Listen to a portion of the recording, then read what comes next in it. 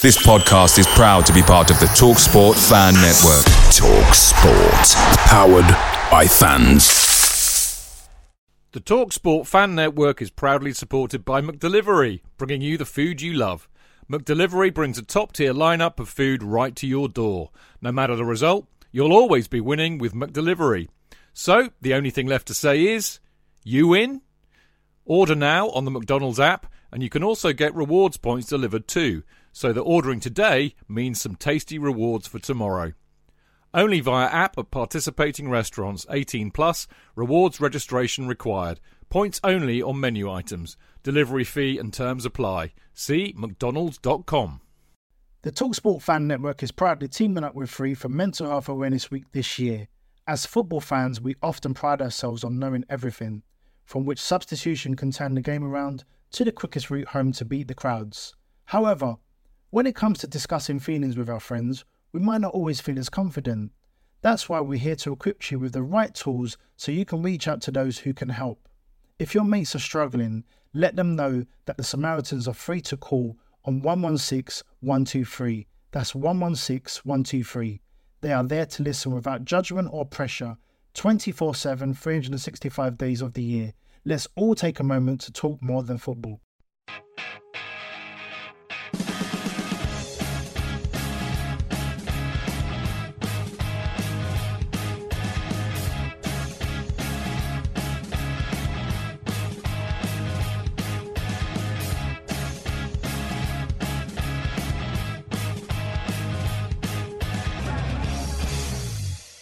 Welcome to the Chelsea FanCast, fueled by Guinness, powered by celery. The show, well, dare I say it, glad that this season is almost over.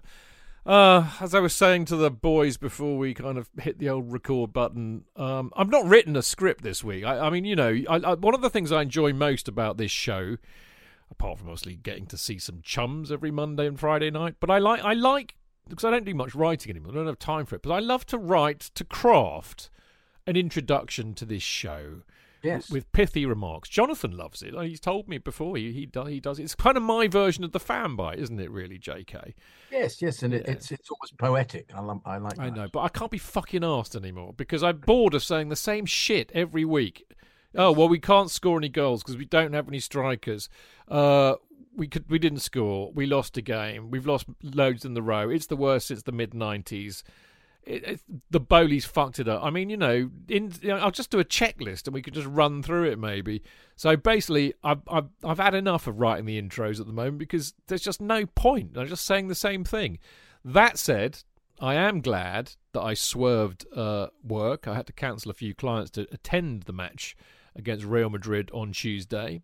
And as we will discover and discuss on the show, I think they did huff and puff a bit. They did put an effort in, but they still couldn't score a fucking goal. And they still looked like the Keystone Cops in defence. And the inevitable, which we all predicted, ensued, which was that we lost. And I think we all got a hat-trick of 2-0, didn't we, when we previewed it? Yes. Jonathan's nodding his head. So I'm afraid we were right, but I kind of enjoyed going up there.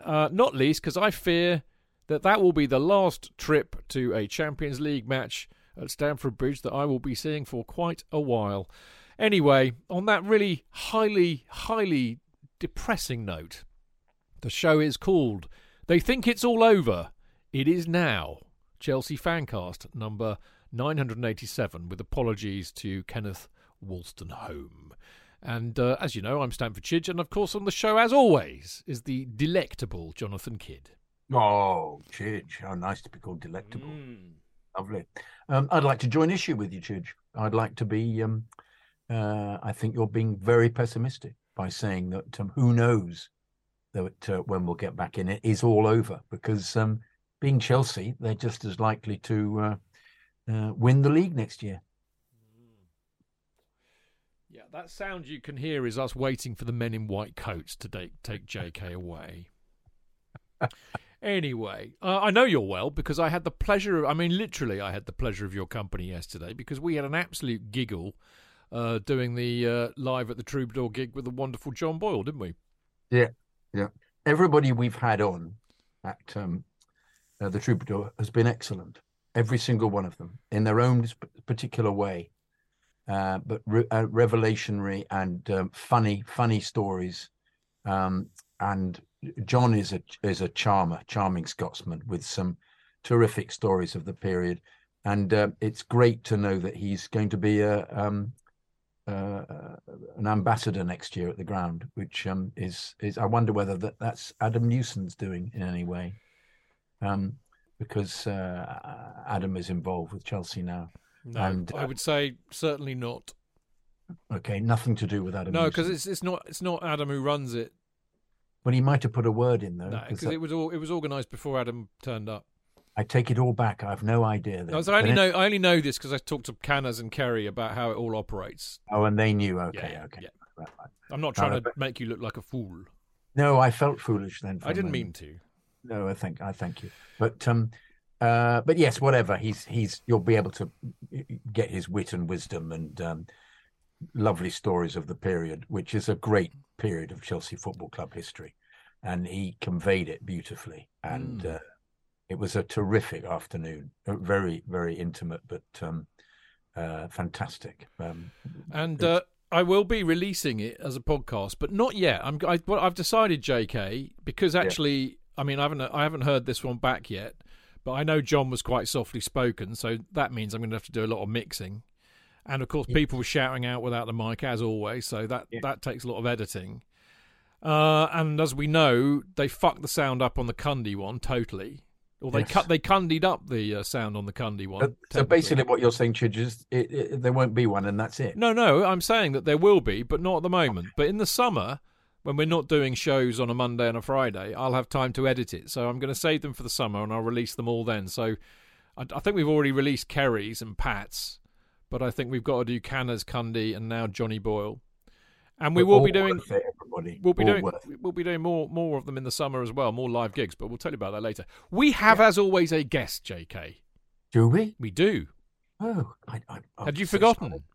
Yes, I thought it was just you and me. I can't know. find. It's not in Off the Post, mate. This is a Monday show. I can't find them on Zoom. Where are they? Those little faces popped up here. No, it's just you and me, Chidge. Oh no, they're in the corner. Look, in the square window. In the square window. It's the wit, the charm, the political nous, the almost investigative journalism of the man. Comes up with very good ideas, everything, and knowledge of the excellent Martin Wickham. Even everyone, I'd say it's more conspiracy theories than investigative journalism most of the time, but I'll take any compliment I can get. Yeah, I think you can be bothered to read this stuff, Martin, and you read it so we don't have to. And I'm that's grateful. The logic. I'm always grateful. No one else should have to pollute their eyeballs, so I'll do it for you. Yeah, well, mate, as always, absolute pleasure to see you on a Monday evening. So welcome. Now, just to give you an idea what we're going to be talking about, I hesitate to say this because I'm usually always wrong, but I think it might be a shorter show tonight. We're only going to do 2 parts. We're going to do the whole Real Madrid review in one. It's a bit like a preview show, really, on a Friday tonight. In a way, it is a preview show because we're going to review the Madrid match, which, of course, was nearly a week ago because we didn't do Friday because there was no game on a Saturday and I had other things to do anyway. And then in part 2, we're going to preview the Brentford show. I was going to shove in a part 3, which was going to be in Off the Post, until I read the emails and realised how bloody long most of them were. And I thought, you know what, we'll do an in Off the Post. So are you available this week, Jonathan? Not tomorrow night, Chidge, and not Wednesday. I'm at the football on Wednesday. Chelsea are playing. Yes, I know. I can't go. So anyway, more of that later. You sound heartbroken, Chidge. Yeah, not. If you could perhaps fit in an hour in the day. Not tomorrow. Thursday. Yes, I could do that. I could do Thursday evening, actually. Yeah. Maybe.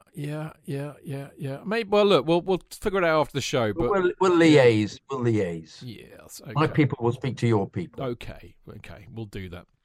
So there you go. So we'll review Real Madrid in part 1. We'll preview the Chelsea-Brentford match in part 2, and then we'll all go to bed. Now, as you all know by now, you can listen to this show live. Very good. Every Monday and Friday at 7:30 p.m.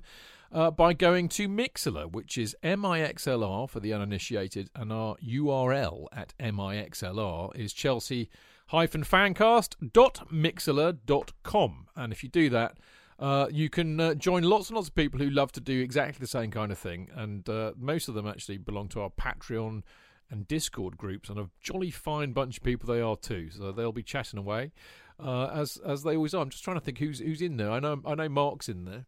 Loco Coco Pops. One of my favourite names in Mixler is here. Nathan from the Chelsea Grave Society. Saw Nathan at the John Boyle thing yesterday. It's good to see Nathan. Hello, Nathan. Mark Meehan, who of course was Mickey Microphone yesterday. He's in the house. Paul Burgess. Wazo Joyo. Another familiar name. Nick from the MHU. Leaf is always in there. Hockley Blue. Pierre. Oh, they're all in there. There we go. Trey, Bert Cued, Bertelson, Flying Celery. There's loads of people, as always, and we love to see you there, so well done. Now, you can follow us on all the socials, at Chelsea Fancast, and listen and subscribe on Acast, Spotify, Apple, and all good podcast platforms. Make sure you give us a massive boner of a review. Nothing less will do. Now, we will be back after this short break.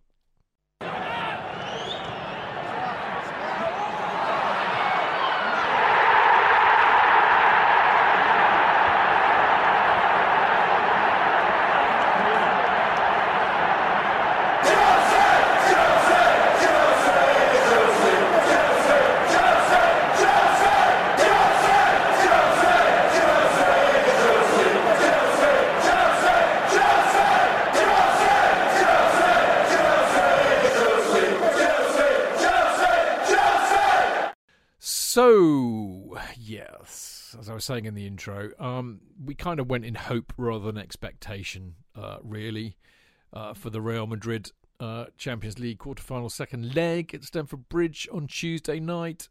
Yeah,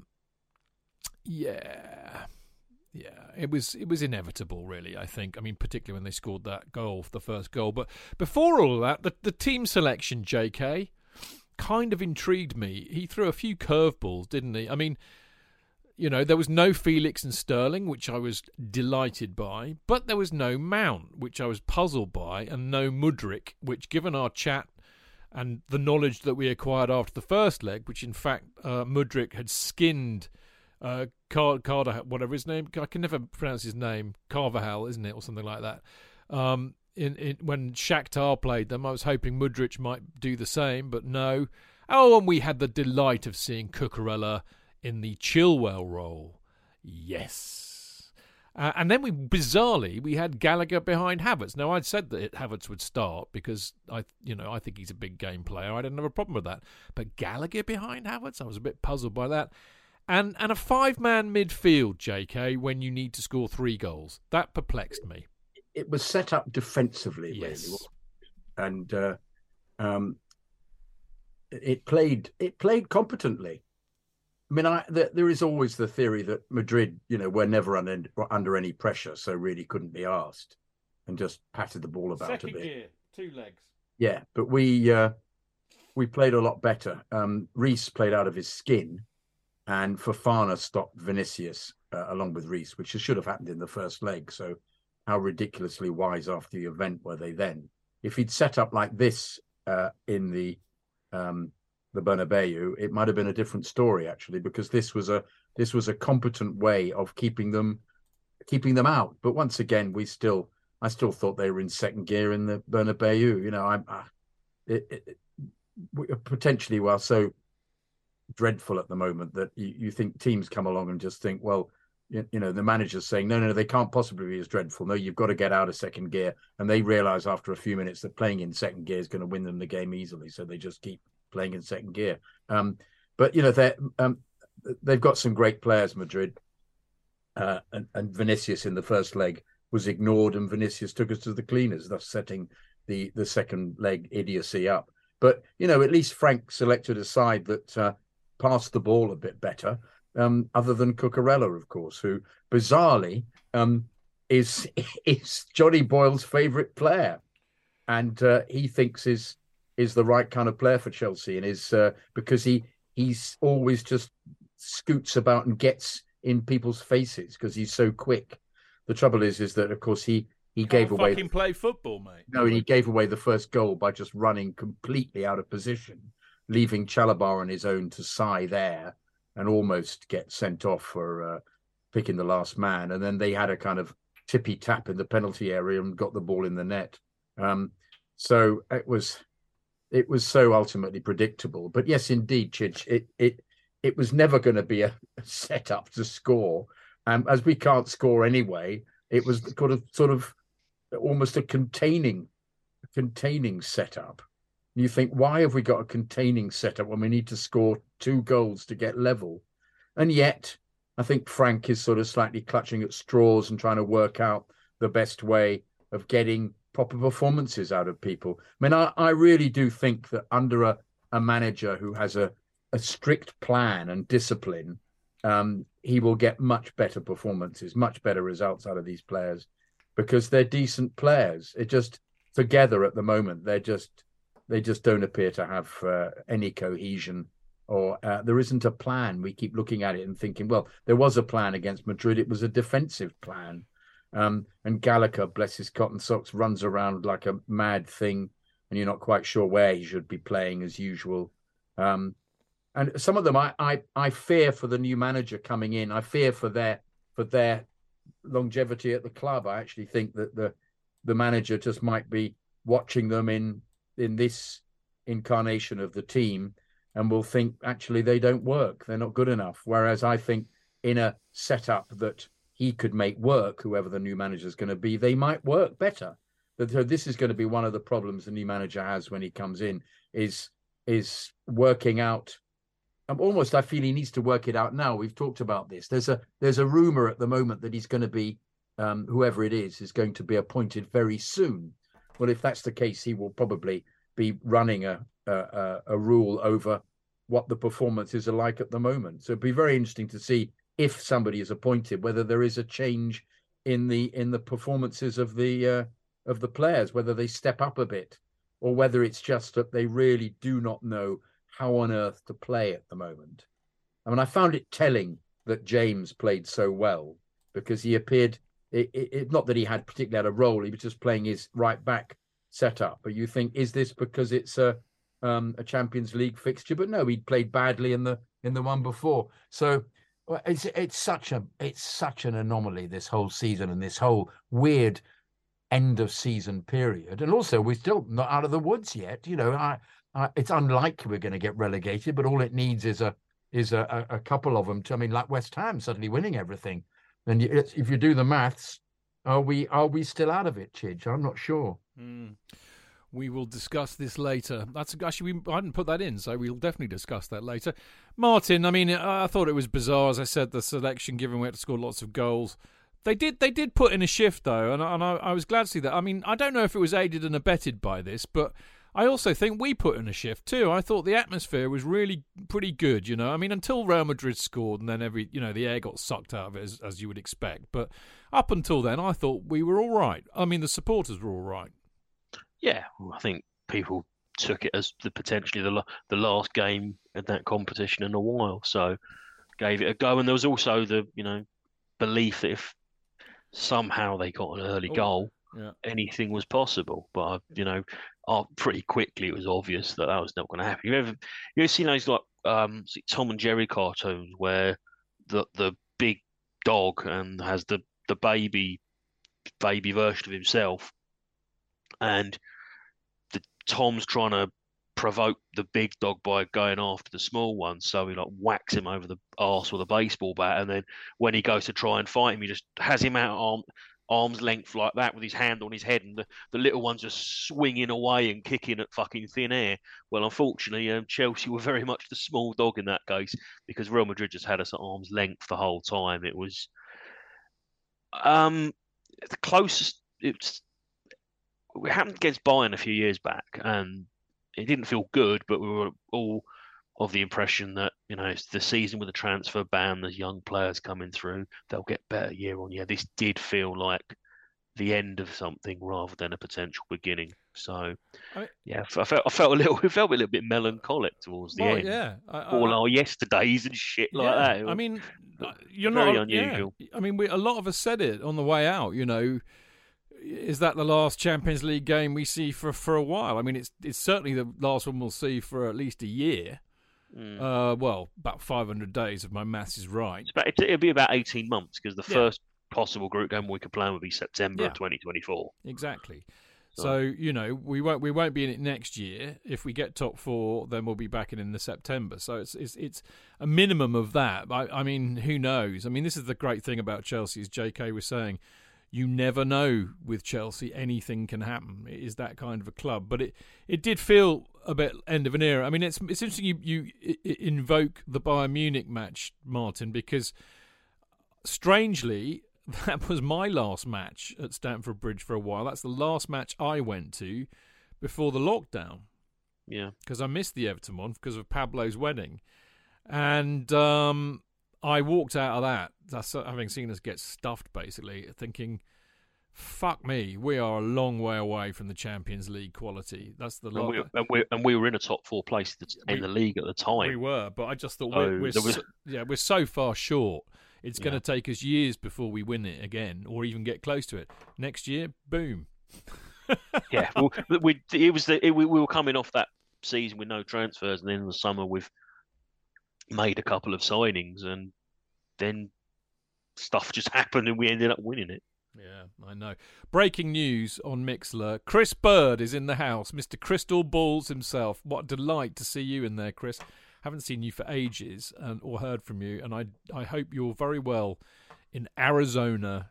Top man. Been listening since we started. Love it. I mean, JK, Felix, or as you like to say, Felix, Mudryk, Sterling and Mount all came on without really doing much, it has to be said. Yes, it was all a bit too late, wasn't it, really? As if anything's going to happen. I mean, Sterling is just phoning it in completely. It's absurd. Mudryk still looks the quickest player on the pitch. Felix, as unfortunately, it's almost as if his motor's run down. It's almost as if he needs to have an oil change or something. Because to be fair to him, I think Frank seems to want to play him as a winger, which I don't think he is, which I'm sure he isn't. He's a kind of 10 who flicks in and out and does these lovely little flicks and feints and little bits of skill. I'm not convinced that we'll keep him for next year. Once again, I hope not. And not for the money they want for him. No, but I was thinking more of him. You could still 10 million, no problem. Put him on loan, absolutely on loan again. But once again, this is down to the new manager. Mace came on and bustles about a bit, but I get the impression where this season has just been a write-off for him. I don't think he's interested. Do you think he still can? Oh, hang on. Bob Fleming moment, swallowed a fly. Do you think he's? I mean, I'd love to. I did say that quizzically, but no Mount. I should have put a massive question mark after it. I was under the impression that Lampard. I mean, if I was Lampard, and in fact most managers do this. I mean, when Tuchel came in after Lampard got the tin tack, he went with experienced players because that's what managers with a better nous do. I would have thought that Frank would have had Mount starting every game. So I'm wondering. There are two. Martin, this is really Martin's sphere of expertise, isn't it? Either he's carrying an injury still, or Bowley's choosing the team and he's freezing Mount out, as they'd probably like to say in the Daily Hile or something. Martin, what do you reckon? Something a bit unusual there. I mean, I've heard all the stories that he's going to Liverpool, Arsenal were interested and all that, and if he doesn't sign a contract, Chelsea will sell because otherwise they don't get a fee for him, apart from a nominal fee as he's a youth product. It's a bit unusual, but I think he's been so long out of the team that you can't really put him straight back in and expect him to play his best anyway. So he's on a hiding to nothing. But it'd be interesting to see what happens over the next few weeks because now, there are certain players in that squad who we know are going and should be nowhere near the first team. I wouldn't even have them at Cobham if I had my way. I'm sure there'd be employment lawyers all over that, so that's not going to happen. But if you like to stay away from the training ground, make the fucking tea, do something useful. Given that there are 31, 32 players there, and Potter had to have like two, an 11-11 and a 9 against 9. Yeah, that's right. 18 of you play 9 against 9 and fuck off, basically. And then you wonder why the team looked so unfocused at times. It's Potter didn't help himself, but he was on a hiding to nothing there, and Lampard, no doubt, is probably the same because, I mean, it also there is also the question of why players that we know are out the door keep getting picked. What the fuck is a King Ziyech still doing? Here's the thing. I can understand. Frank's a winner. He's a competitor. So Frank will have done everything that he personally could to try and get us over the line against Real Madrid because it looked good for him. It's good for the club. I mean, all the positives that are patently obvious. So. Yes, he's probably clutching at straws, but I mean, he liked Ziyech, he bought him, so I can understand why. We all know why you shouldn't put him on, but I can understand why Frank did. So there are reasons that he would pick those players.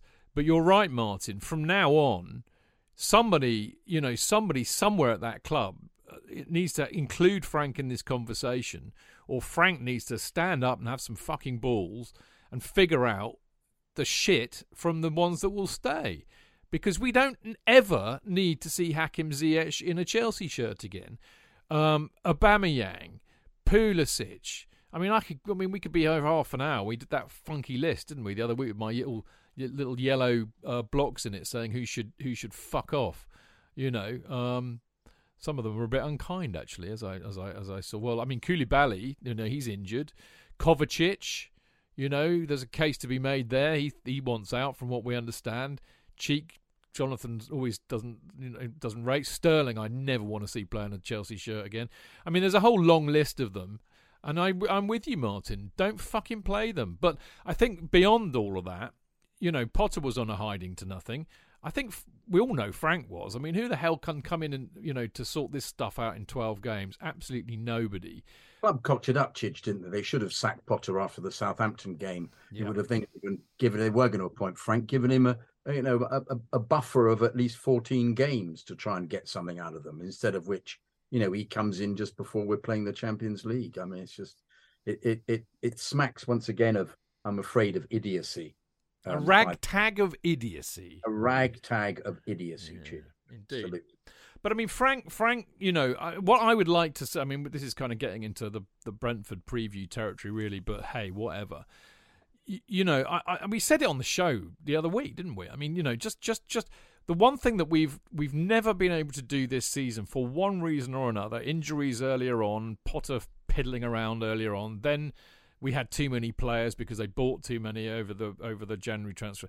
But we've never been able to get a settled side of who somebody thinks is the best 11 on the pitch plus the best 5 to come on.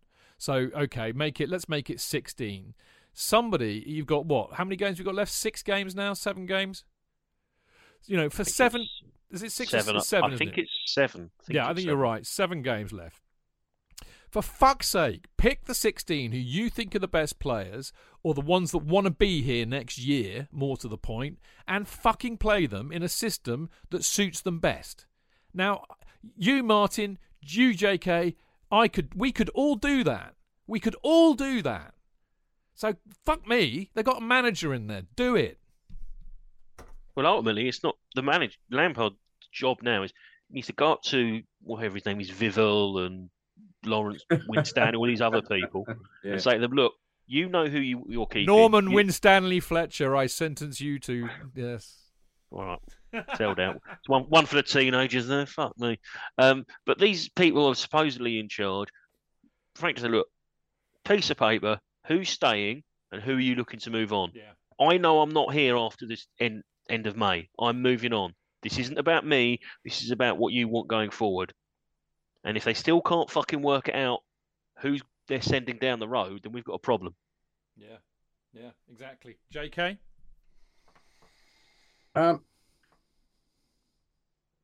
It's a tricky one, isn't it? Because if he makes a decision, Frank, that he wants a certain...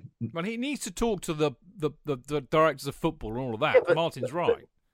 But the directors of football aren't going to know what the new manager's going to do. It's no good Frank isolating one. Well, he did it before, didn't he? Frank did it with Rudiger and Alonso. And in came Tuchel and stuck them both in the first team. So I suppose there is a precedent, because if he decides, right, I'm not going to play Mount anymore because his head isn't with it, and then the new manager comes in and says, Mount is essential to my side, I want you to get him to sign a new contract, aren't they going to pay attention to the new manager? If Mount won't sign a contract, it's academic anyway. Well, he might sign the contract if he chats to the new manager. I mean, I wonder whether some of them are looking for the guidance of who the new manager is going to be, and whether at the moment they're. I mean, I something that I've always found slightly bizarre is they all gave in to the whole. Gave in is the wrong expression. They tacked into the whole idea that it was a work in progress, didn't they? So, and they kept saying he's a nice guy, Potter, and yet the team wasn't making any progress at all, despite it being, they were all happy with what was happening in training, clearly, and yet there weren't any of them to say this isn't actually good enough. We're not playing properly. We're not playing to the best of our potential, and we don't appear to have any fight. So why wasn't Thiago saying privately what he said publicly last week then? Indeed. Why wasn't he? Why didn't they do this? Why did they all accepted somehow? They all became very passive, and there was a bizarre situation where we're losing game after game and playing dreadfully, and yet somehow you're thinking, surely these players are a lot better than what is being seen on the pitch at the moment. So therefore, why have they all passively given into this? And I fear that this same situation will be recreated under Frank. If they think, why do I need to play under this manager when he's not going to be the manager? But will Frank be seeing that in training? Perhaps Mace is doing that. Perhaps Mace doesn't want to play because he doesn't want to play, particularly under Frank. He doesn't want to play with this setup. He doesn't want to be involved. I mean, we're just speculating, and we're only focusing on Mason Mount. There are plenty of players who we know will not be in any manager's plans going forward next season, whether it's because they're out of contract, they don't want to be there, down the road. Well, but how do we know that some of them don't want to be there? How do we know, for example, could the new manager might get a much better performance out of Havertz by playing him as a 10, not playing him? I mean, Frank, for God's sake, is now still playing Havertz as a centre forward. Well, I think the reason he's doing that is the reason I would do it. There is nobody who can do that at all at the club apart from Aubameyang. And going by what we've been saying, you can't pick Aubameyang because he's not going to be here. What's the fucking point? Also, I think it costs the money too. Similarly, I think he's not bothering in training because Frank said, I'm responding to what's happening in training. Yeah, exactly. So I agree about Havertz. He's not a number 9, but he's also the leading scorer for us this season, pitiful though that may be. So I can understand why he's doing that. And he also, as far as we know, hasn't expressed a desire to leave. I don't one think, way or the other. He hasn't really, has he? And when there are others, I mean, you're right, JK. We don't know. Even in the Mason Mount situation, we don't know because we're not there. But we're led to believe that Mason wants out. But we know, actually we do know that Ziyech wants out because he was nearly fucking in Paris, wasn't he, until they fucked up the signature or whatever. And another one, as Piliqueta had a gentleman's agreement to leave last summer. He did. So Bowley ran over it. Yeah, well, I suspect by invoking the contract clause. Pulisic is one that we are led to believe wants out. So there are quite a few slightly identifiable ones, but there you go. Listen, let's just move this on a second because we could get mired in this for about 4 hours and still not come out with any answers because it is that much of a clusterfuck at the moment. It really has to be said. Now, from what we understand about the new manager, Nagelsmann and Enrique are out. Excuse me, sorry, Chidge, why did you choose that voice to do new manager? Because I'm bored stupid of the fucking topic, mate. Okay, I just wanted what character? The new manager. It sounded like a young kid, slightly posh young kid. But there you go. My inner child is acting out at the fucking frustration of it all, mate. That's what it is. Right. Don't you? Look, this is my job to be the psychoanalyst, not yours, by the way. But fair cop, I think, is the answer to that. Right, Nagelsmann, as you like to call him, and Enrique apparently are out. Apparently, Nagelsmann told them to shove it because they were treating him like an interviewee at Tesco's or something. I don't know. From what we understand, Mopo looks to be the favourite. They were, I was listening to Talk Sport this morning, and they were all full of it. There's the Celtic manager, even. Right, who would like to pronounce his name for me? Because I haven't got a fucking Scooby. Ange Postecoglou. Very good, Martin. Well done, Martin. Very good. And not a bit of fucking Greek in me whatsoever, and I can pronounce that. I would have gone full on Alan Brazil had I tried that. Anyway. Well, you'd have drunk a bottle of whiskey and attempted it. He's not even. I've got a list of them, and he's not even on that list of 16 possibles. What about Company? Company's on the list. Yeah, but your name is also on the list, Vincent Company. So beautifully said, Martin. It's the Rooney rule, isn't it? The Rooney. It smacks a little bit of that, and I think it's demeaning to Vincent Company because he's done a fantastic job at Burnley. But for those who aren't aware, the Rooney rule is an American sports-based thing where Wayne Rooney has to play every match. Fuck off. For any managerial vacancy, a minority candidate must be interviewed, irrespective of whether he has a snowball chance in hell of getting if that's the the case, job. they should have interviewed Paul Ince just for shits and giggles, really. Chris Hughton. Yeah, well, he's not a bad manager. Oh, he's actually good. Not Paul. Paul Ince is a fucking muppet. Can we just assess this Company situation? Not happening. What not the happening. fuck would be the point of having Company who's completely unproven? Why would he want to leave Burnley when he's I think it's made up bullshit from the fucking media. I honestly think that one is absolutely bullshit. He would be insane to leave Burnley.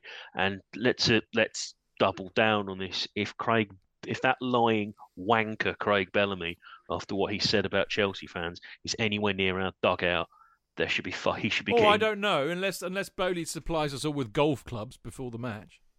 I want baseball bats.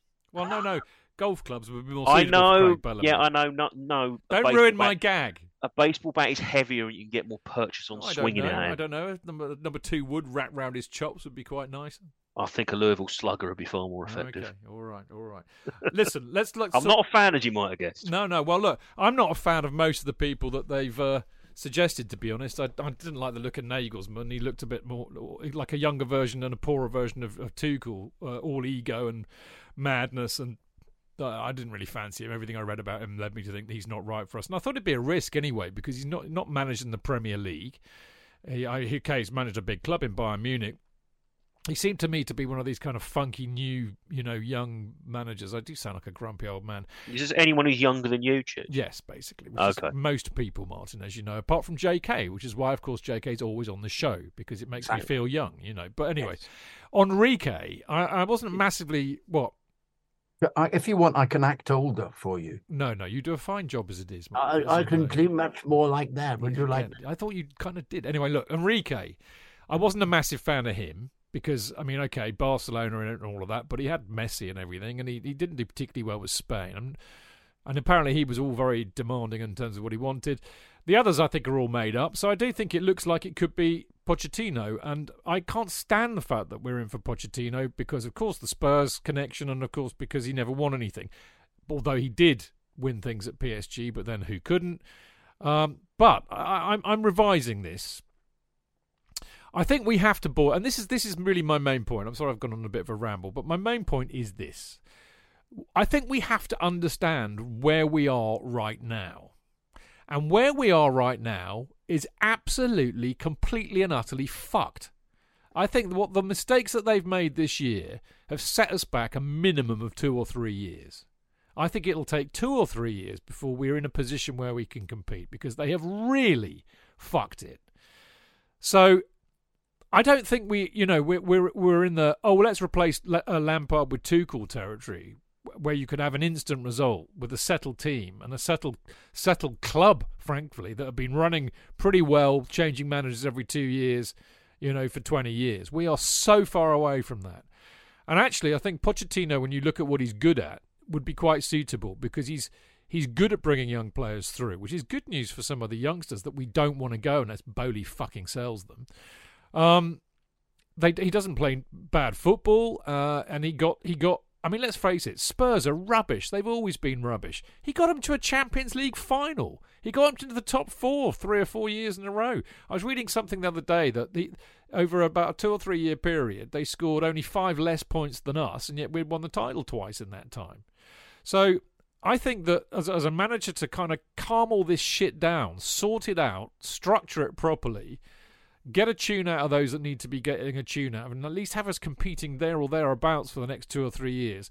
I think we could do a lot. And he's got Champions League and he's got Premier League experience. And I think Premier League experience is essential for the next candidate we have. We don't want another fucking Premier League virgin who hasn't got a clue how to manage in it, because it's batshit. It's different from every other league because of the competitiveness of it. He understands the history of the club. He'll know that and the rivalries and everything else.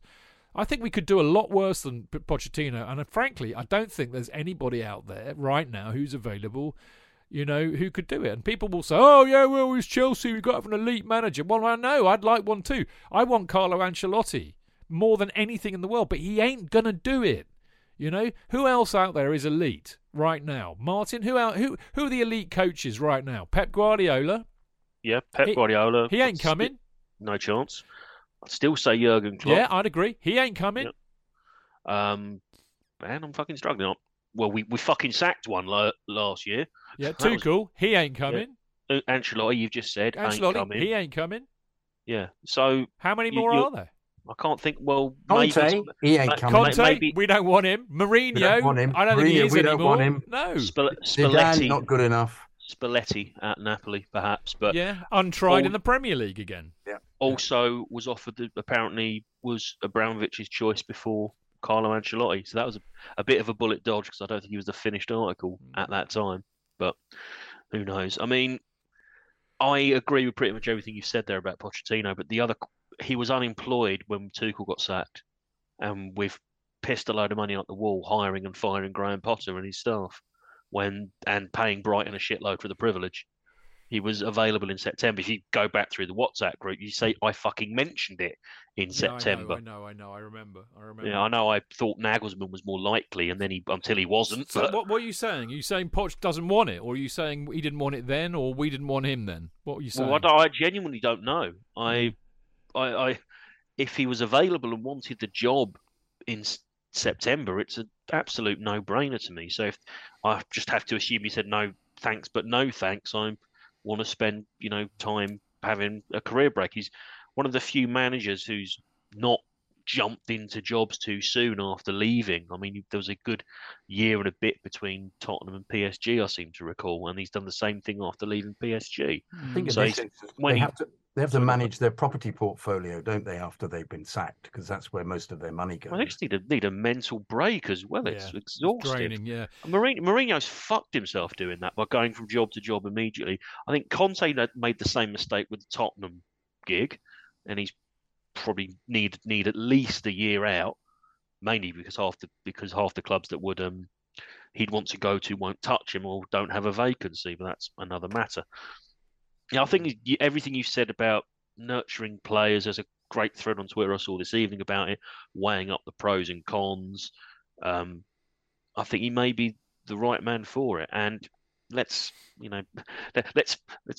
cast forward a little bit. If we do start contending under Pochettino and win something, just imagine every single pot of piss getting boiled over in North London if that happens. That would be wonderful, That'd be, yeah. I mean, the other thing is he's managed big egos. I mean, okay, you could say, well, he didn't manage them very well at PSG, did he? But then again, nor did Tuchel. So, but he's worked with players of that level, and he did win things with them, and he did get them there or thereabouts in the Champions League as well. So I think right now, right here and now, right now, for the pickle that we're in, he is the best of everybody that's been mentioned.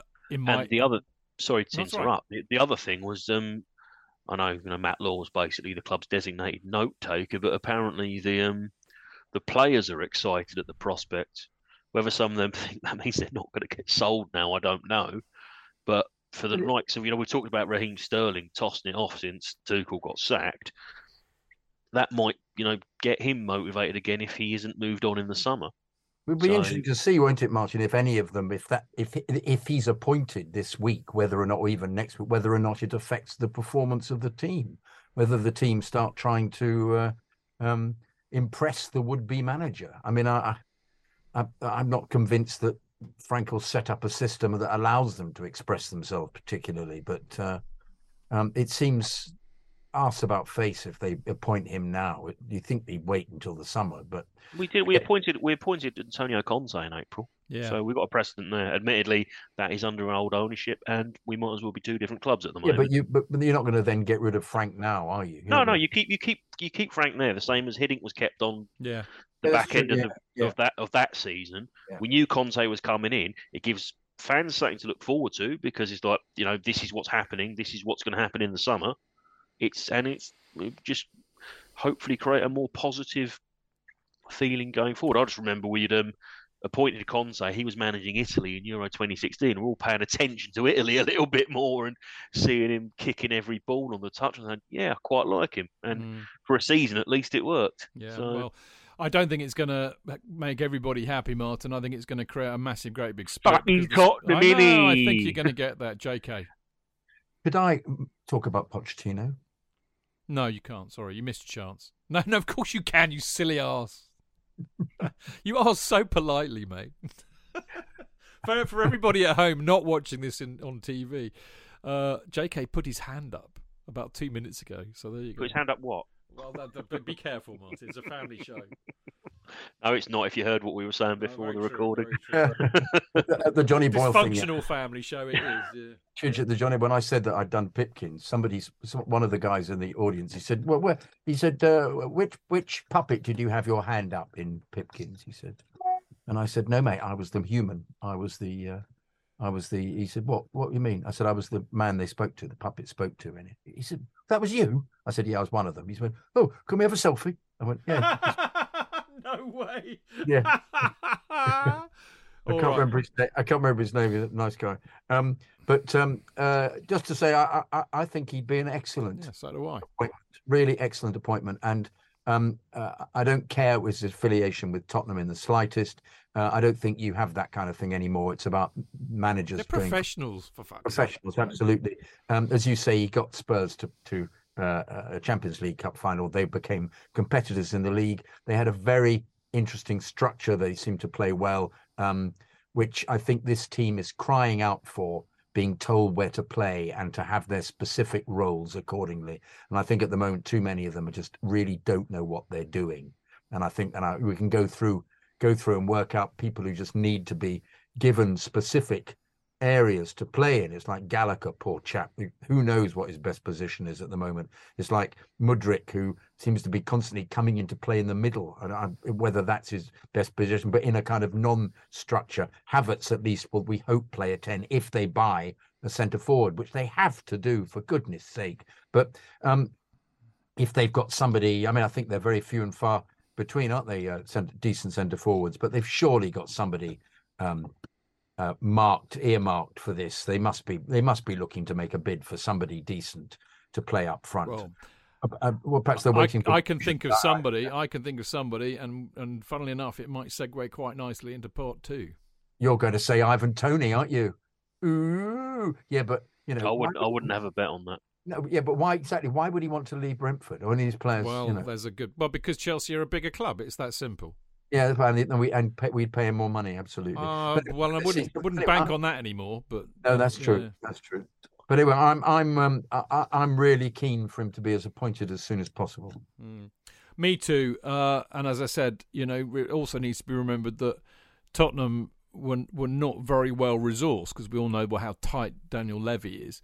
And so Pochettino did what he did with Spurs, which was to turn them into a top four side and got them to a Champions League final, or that with an nth of the money that this club like to spend on the kind of players they like to spend it on. So, you know, I think he'd do all right with us. I really do. And I think it's kind of what we need right now. We need somebody to settle and calm this shit down, because it is an omni-shambles of a clusterfuck, our club at the moment. Anyway, I can tell you Martin's got coming with a late one before we go to the break. Martin? Yeah, if we need to settle the club down, it would help if our owner stopped belching his fucking thoughts into every microphone that's put in front of him.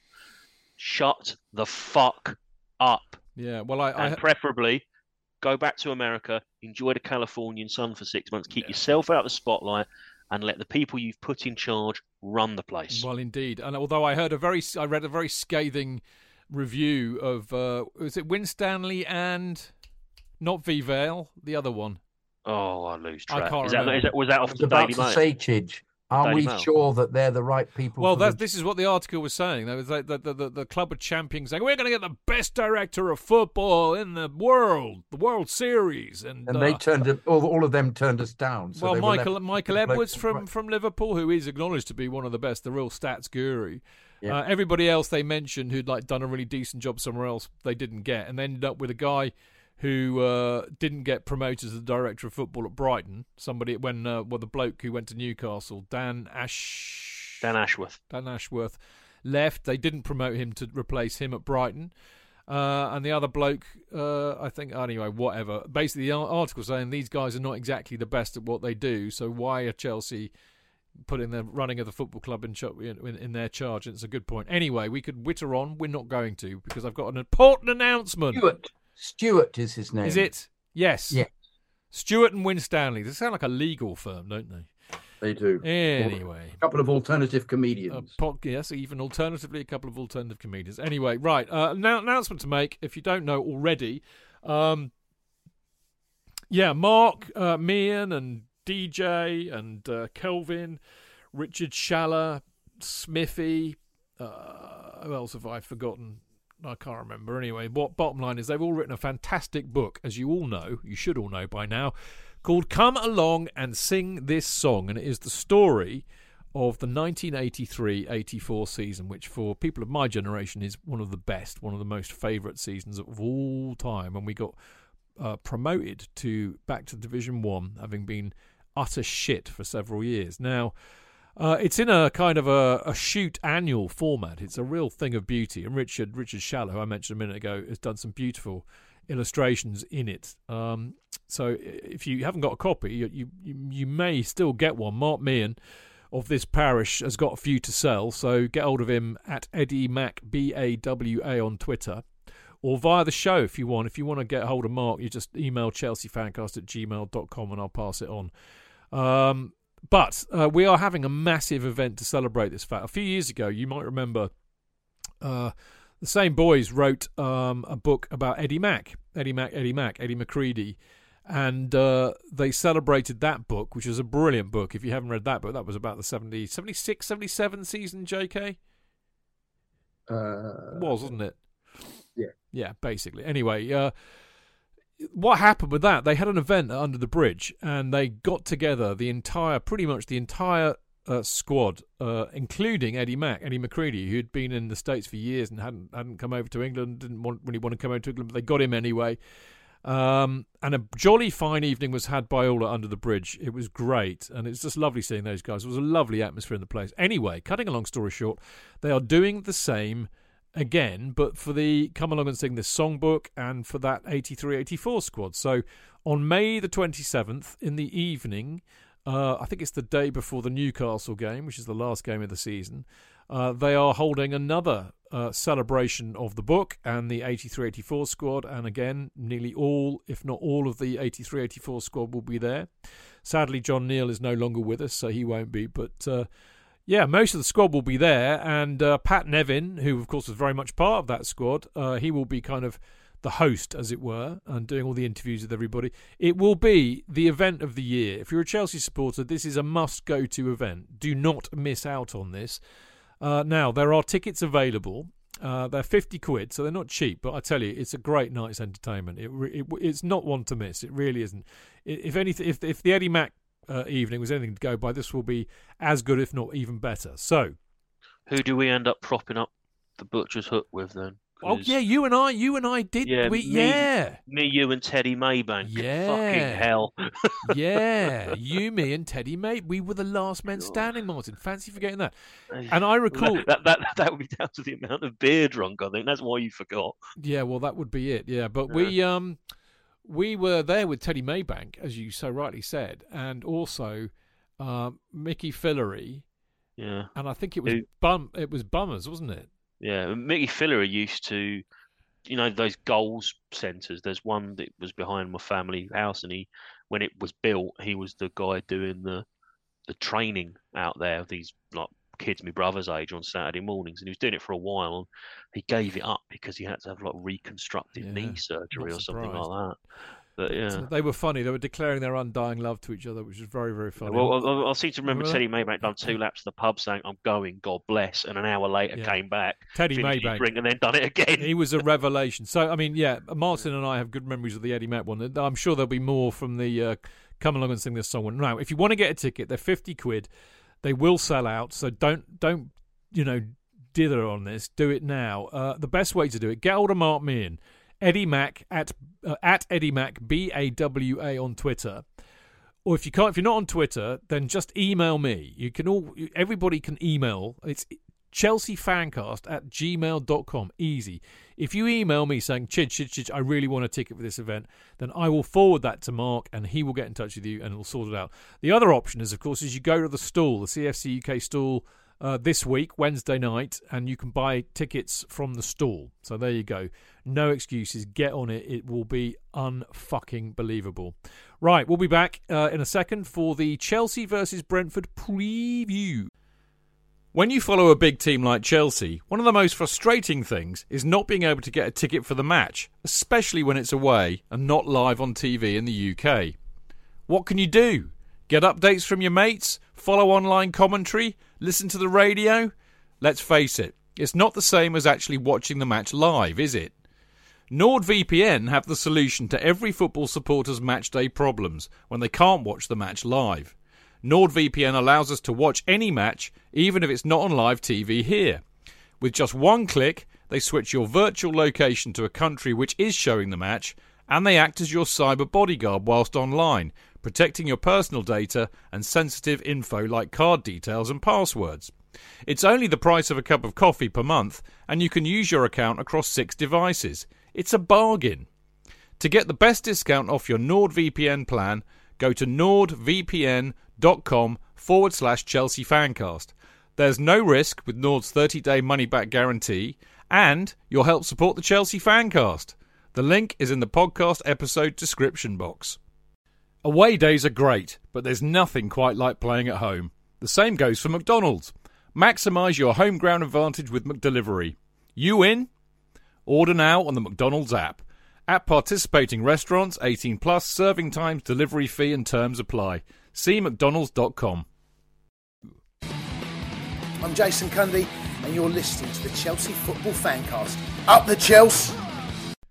Welcome back. This is the Chelsea Fancast. I am, of course, Stanford Chidge, and I'm joined by the quite erudite Jonathan Kidd tonight. Have I got my mortarboard on? No, you're being very sagacious. Oh, lovely word, Chidge. Yeah. Oh, thank you very much. Thank you. I'm not making an effort. It's just a bit like the players, then, really. Yeah, I'm laid back. Phoning it in tonight, mate. Yeah, slightly, but perhaps that's the way to be from now on. Yeah. The shackles have been taken off you, and actually your creativity is flowing. We've also got the lovely Martin Wickham on. Always good to see Martin. Yeah, likewise. Thanks for having me on. Yeah, mate. I'm a bit sad actually. We only got two more games to go and have a few beers in the cock, haven't we? Yeah. Well, annoyingly, they've moved all these away games, and we're so bad at the moment, and they've moved them onto dates where I can actually go, and I'm livid. I've got no excuse. It's one of those things. I mean, we've got the game Wednesday night, and then is it Forest and Newcastle?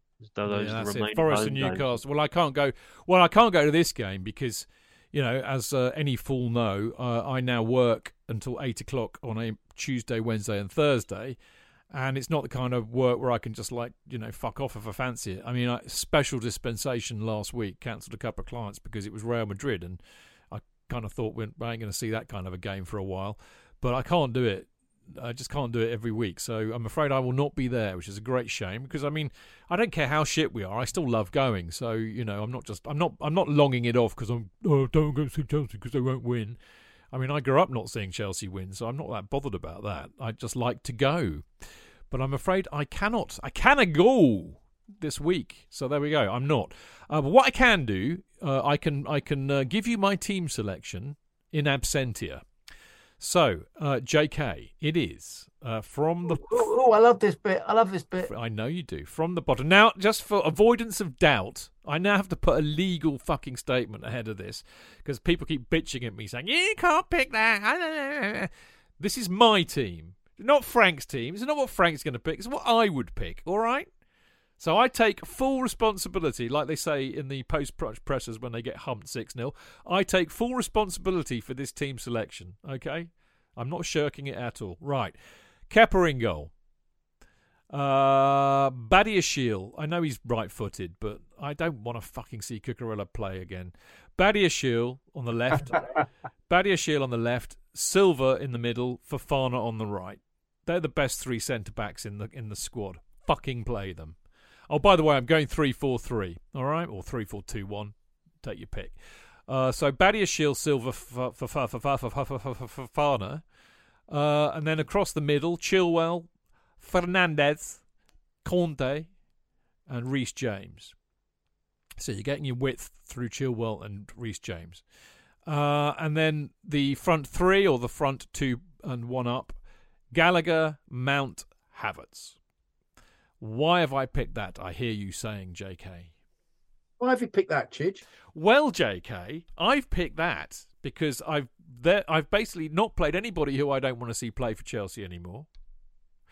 And I think I have to basically, we know that they're better playing three at the back. This group of players play better with three at the back. So I think you've got to play three at the back.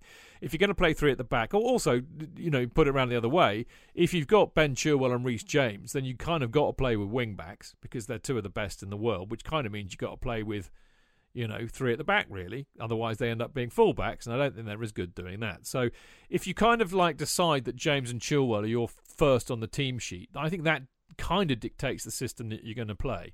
I think playing five in midfield is just, if two defensive midfielders aren't going to score you a goal, three defensive midfielders aren't going to score you a goal either. And what is the point of having three defensive midfielders when they don't fucking defend anyway and we still leak goals? So I might as well go four in the middle. So Chilwell, James, Fernandez, Kante does it for me. I want to see somebody get a tune out of Gallagher. Frank's got a clean slate for the next 7 games to do just that. I want to see Mount play unless he's injured. But I want to see Mount play because I want Mount to stay at Chelsea, and I think he needs to prove, to people that he's committed and he's good enough, frankly, because he's had a horror show of a season. So I would pick Mount. I would pick Mount anyway. He's a fucking good player, and on the same basis that Aubameyang, doesn't want to be here. We have to pay, I think, 10 million quid every time he starts. What's the fucking point of playing him? So you might as well play Havertz. Yes, I know he's not a number 9, but with Mount, Gallagher and Havertz, you can be quite fluid across the three there in a way that, you could easily say Mudryk and Pulisic will. But, I mean, you could play Mudryk instead of Gallagher. I wouldn't be opposed to that. But I think, as I've often said, if you're playing Chilwell and James, you're getting your width from them. So if you're getting your width from them, why are you playing wingers? Right? I think this has been the problem that we've been bedeviled with a lot of this season. We buy all these wingers, but we don't play with wingers. We play with wing-backs. They provide our width. So if Chilwell and James are providing the width, you don't need to play wingers. So therefore I've played Gallagher and Mount because I'm clearly also a biased English alcoholic too. Just wanted to get that in there. Bovis and Egbali were watching lots of 1960s videos, and that's why they kept buying all these wingers, because they thought they were the most attractive players, and that's what you did. You played Christmas tree with the two wingers. Chidge, at the moment, it looks to me as if you're playing 3-6-1. Silence. What? Yeah, because you're saying that Gallagher and Mount are midfielders. Yeah. Well, I take your point, but I think Gallagher can be played in an advanced role, and that's what Frank tried to do against Real Madrid. Although I didn't quite understand what he was trying to do, but Gallagher can score goals and he can arrive in the box at the right time, so he's a little bit more advanced. Mount, can play as a number kind of this kind of play. You could play. In effect, you're kind of playing them as two number 10s. Yeah, get you. But the way that Frank has set them up, though, Kante appears to be playing centre forward. Well, that's fucking nuts, isn't it? Because none of them make any supporting runs. This drove me insane in the Bernabeu. Yes. Our furthest player forward being Kante. Now, I love the man, but if he's the furthest player forward, other people aren't doing their jobs.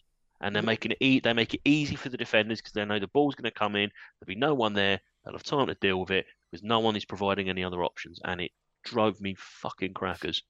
This is why I keep thinking that who knows what their roles are. The very fact that Kante's role appears to be some kind of roving, almost he's a winger, for goodness sake. He gets up there in the penalty area, but then it's only him, and Havertz then gets behind him. They just don't appear to know any position they're playing in.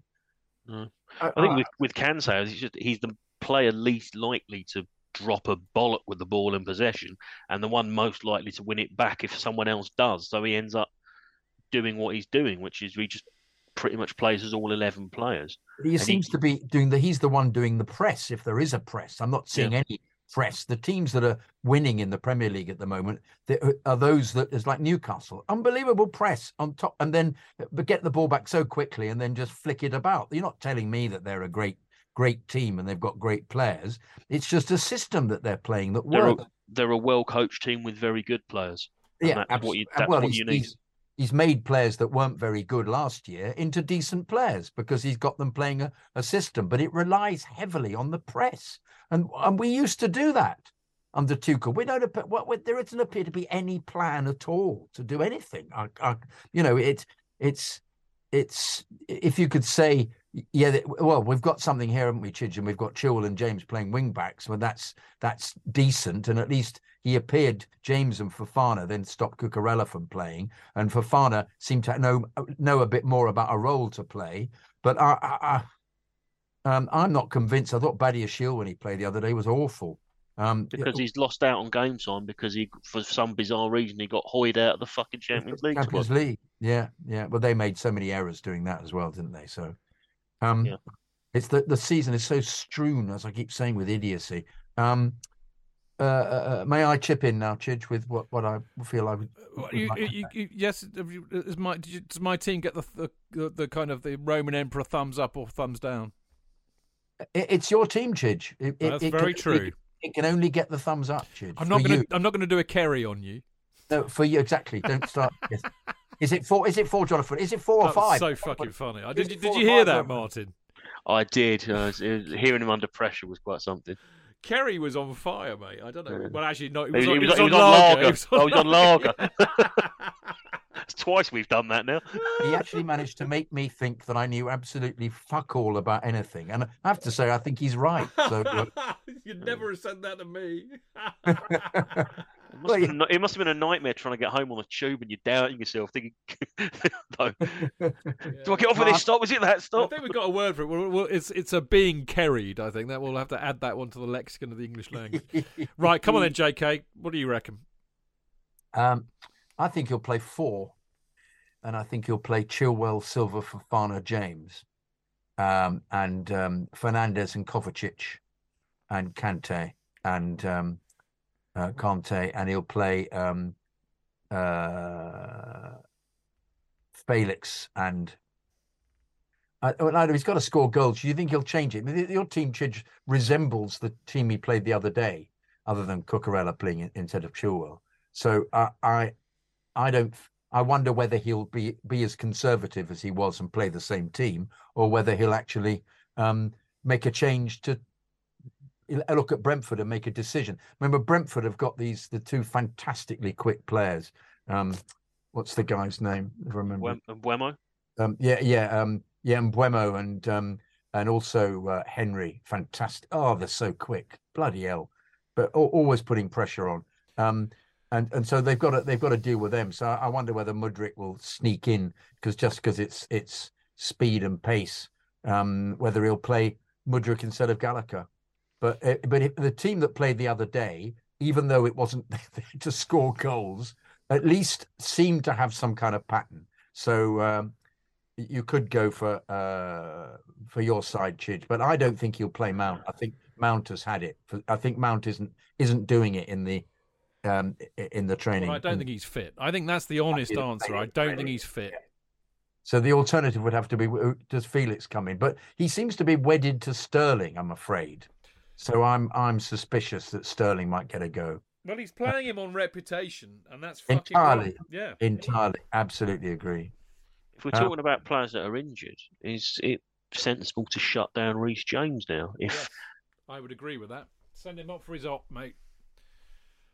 He played so well, though, the other day. He played brilliantly, though. He was best player on the pitch, wasn't he? Who do you play as a right back if you don't have James as either a wing back or a right back? Loftus-Cheek comes in. No! But seriously, who have we got, Martin? Who's a right back? He'll play Chalobah. Okay. Aspilicueta or Chalobah. Chalobah, no problem. I'd have Chalobah at right back, but not a wing back. So if you do send James off for his op, which frankly I forgot all about that. You're right. We should do that. We were all saying it. It's sensible, so it means it probably won't happen. Yeah, but he should send him off for his op. Get it fucking sorted now. There's no point in hanging around for 6-7 games because we're not going to get relegated. Even if we lost all the games, we still got enough points, I think. But anyway, the bottom line is Chalobah will do a decent job at right back. He's done it before. He can do it again. So you could play Chilwell. I mean, if you don't, as I said, the minute you don't, in my head, the minute you don't have either Chilwell or James, you don't play wing-backs. Because we don't have any other wing-backs that are worthy of the name. So the minute you don't have wing-backs, you play 4 at the back. So, yeah, Chilwell as a left-back, Silva, Fofana, Chalobah. I'd be happy with that. You can still play 3 in midfield. So you've got your Fernandes, Kante, Kovacic, or Fernandes, Kante, Gallagher. Equally happy with that. And then you take your pick up front. But I do agree with you, JK. I think and Martin, I think he is wedded to Sterling, but I think it's purely on reputation because he's stunk the place out this year. He's not worthy of a place. I think he's a little bit more redeemable than some of the players we've sent out the door. Played very differently at City. He played as a goal hanger, specific role. Yeah, he was there with everybody playing that mosaic around him to put the ball in the net, and he just had to be in the right position to get the. Yeah, absolutely. It was hugely tactical. He had a role and a position. He doesn't have that with us. He has a kind of roving, boot the ball up the pitch and see if you can run after it. Role. Yeah, he's been expected to busk it a little bit, and he's just not. I mean, I think at one point Potter was trying to play him at left wing back, and with the best will in the world, that just wasn't going to happen. Yes. So yeah, I think he needs to play within a defined and quite strict structure, which he had under Pep. So, yeah, I mean, a City fan I was talking to said that's basically it. He's a goal hanger. So we're trying to get him to play as this kind of creative, forward/winger who will run with the ball and beat people and stick. He's not that player because, as we keep seeing repeatedly, he dribbles and he gets tackled and gives the ball away. So he should play as our number 9 then, shouldn't he? Yeah, but if, you know what would happen if he played as our number 9? Then we'd boot high balls. Yes, we'd boot high balls up to him, which has already fucking happened. I know exactly. Yeah, but if he was, what happened briefly under Potter was Potter started working out that he played Havertz behind him. He becomes almost irrelevant. Mount. He's just speedy man. Not Mount. Sorry, Silva. Not Silva. Jesus. Sterling. He becomes speedy man who just gets in the way, like Werner was to a great extent. He's really, really quick, and so people have to deal with him. It almost just doesn't matter what skill he has. He's running into positions, and he's getting people to mark him, and you then let Havertz do his magic. And then Frank has almost had to rediscover this, and hasn't done it. It's like Frank has paid no attention to anything that went on before, which I find absolutely bizarre. It's as if Frank it's a completely new rule book, everything, assessing Chelsea. You think, surely look at some of the other matches, see what was vaguely working. Because I think the very fact he started off playing 4 was just an unbelievably egotistical thing to do for a manager. Start with 4. I know better than you. I'll make the 4 work. No, it'd have been working with the 5, with the 3 at the back. So the first game he does against Wolves, he sticks them into 4-3-3, for fuck's sake. And so at the moment, I'm finding what Frank will do a kind of adventure. The very fact that he actually made them to look as if they were playing decently for 60 minutes against Madrid, albeit unbelievably defensively with no possibility of scoring, I thought was actually, there's been some progress here. But, who knows what he's going to come up with for Brentford, knowing that will he have looked at how often have Everton played Brentford this year? Were they taken to the cleaners by Henry and... I don't know. We should find out. Somebody who's quick on Google, find it out. What I would say, though, is... yeah, okay. Hands up, who wants to see Cucurella start? That would be none of us. Nobody wants to see him start. Okay, hands up, who thinks Frank will play him? All of us. Martin, you don't think so, Martin? No, he won't play him because Chilwell's there. He won't play him. I don't see if Chilwell's fit and available, you play him. Yeah. Cucurella, the best one in the world. He'll come on. He'll be one of I don't even think he'll do that because it's a guarantee. He'll just get the treatment that what's his name, Davinson Sanchez got off the Spurs fans. That's where he is at the moment, and there's no indication that it's going to get any better. And as far as I'm concerned, that red card Chilwell got in against Madrid was caused by Cucurella, and with 11 men on the pitch, that's a potential 1-0, and we have something to play for. Yeah. Even if we probably had still no chance of winning the tie, going in 1-0 versus going in 2-0. Yeah, but he was responsible for their, I don't know if it was their first or second. Was it the first? Oh, well, there was that image someone showed of about fucking acre of space for Rodrigo to run into, and he'd vacated the left flank. He ran after the ball for no apparent reason whatsoever. I mean, what's happened with Lewis Hall? Because when he played, the few games he played, obviously he was raw and not the finished product, but he was promising. He didn't do it. Part of his finishing been a bit poor. I don't think he was that bad. No, What's he done to get frozen out? I don't know. Potter he kind of lost favour with Potter. Yeah, I know. Let's move this on.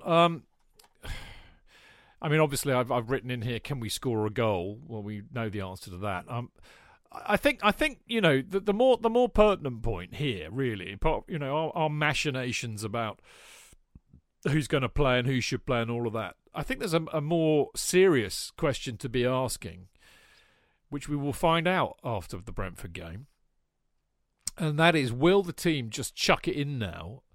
And as a consequence, will we actually win another game this season, JK? You'd have thought some of them had pride. You'd have thought Silva would be geeing them up to get them to play. Surely. They can't be chucking it in, surely. But, as you say... They chucked it in last season after... Oh, they didn't, did they? Because they had the cup final. So they chucked the league games in, but they did. Proof of the pudding will be in the eating, as they say. But I'm not convinced they'll chuck it in. I just don't think they'll be good enough to win any of them. I think it may be just as simple as that. They're not playing in a structure. They're not confident enough. They don't have faith in the manager. But let's see. They played well for 60 minutes against Madrid. Yeah, but it mattered, didn't it? It did matter indeed. And that's my point. None of these games, apart from the fact that they're paid a fucking lot of money, that they're supposed to play for us and the badge, but other than that, there's nothing in these games. Nothing. Half of them won out. If what we read is true, they can't get into Europe. They can't get relegated. There's nothing in it at all. I mean, I can so fucking see them chucking this in, Martin. And I can so see them getting absolute dog's abuse for doing so.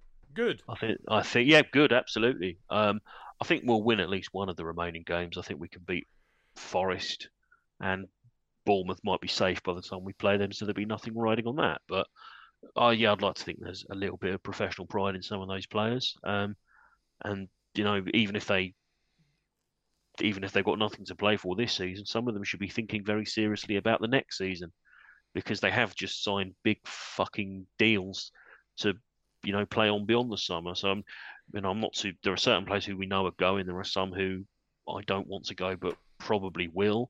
That could cause another bad reaction next season, especially if we don't start well. That's another discussion. But you've got the likes of Mudryk, Madueke, who,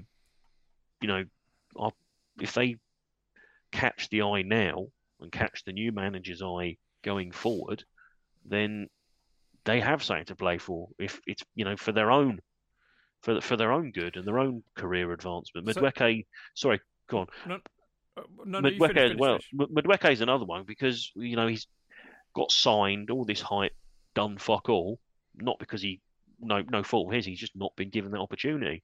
Now, if now is the time to start moving the players out that are going, and he's staying, you play the one who's staying. Yeah, but they can't do that until they know who the manager is, surely. Unless Pochettino has told them. But you know the players that the players that are going to be in contract beyond next season. Yeah, that's true. It's not even a case of the manager at the moment. We know the players who are going. We know the players who want out or have been frozen out or are just not in the plans. You can make an 11 out of players that start the building now. If they start fucking around playing players that we know do not have our heart in it. Martin, who would that be if I read from the list that I did the other week? Okay, I'm just going to run through the list. This is the squad as we have it at the moment, because I don't think you were on the show, so it'd be quite interesting to get your take on it. Aubameyang. Out. Azpilicueta. Well, I've said earlier, I think he was due to go on a gentleman's agreement, and then Bowley overrode it, so I would shake his hand, say thank you very much, and off you go. Right, Badashiel. Keep. Brozier. You got to keep him. He didn't get a chance. Yeah. Hope he recovers well. Trevo. Keep, but potential loan. Yeah. Ben Chilwell. Keep, no doubt. Chukwuemeka. Keep, unproven. Cucurella. Fuck me, I'll drive him myself, and I don't even drive. Okay. Fernandez. Keep, but if they need to get rid of an FFP time bomb very quickly and in one sale, he may be the chosen piece. Interesting. Fofana D. Loan. Wesley Fofana. Keep. Conor Gallagher. Heart says keep, head says he'll be sold. Yeah, okay. Lewis Hall. Loan.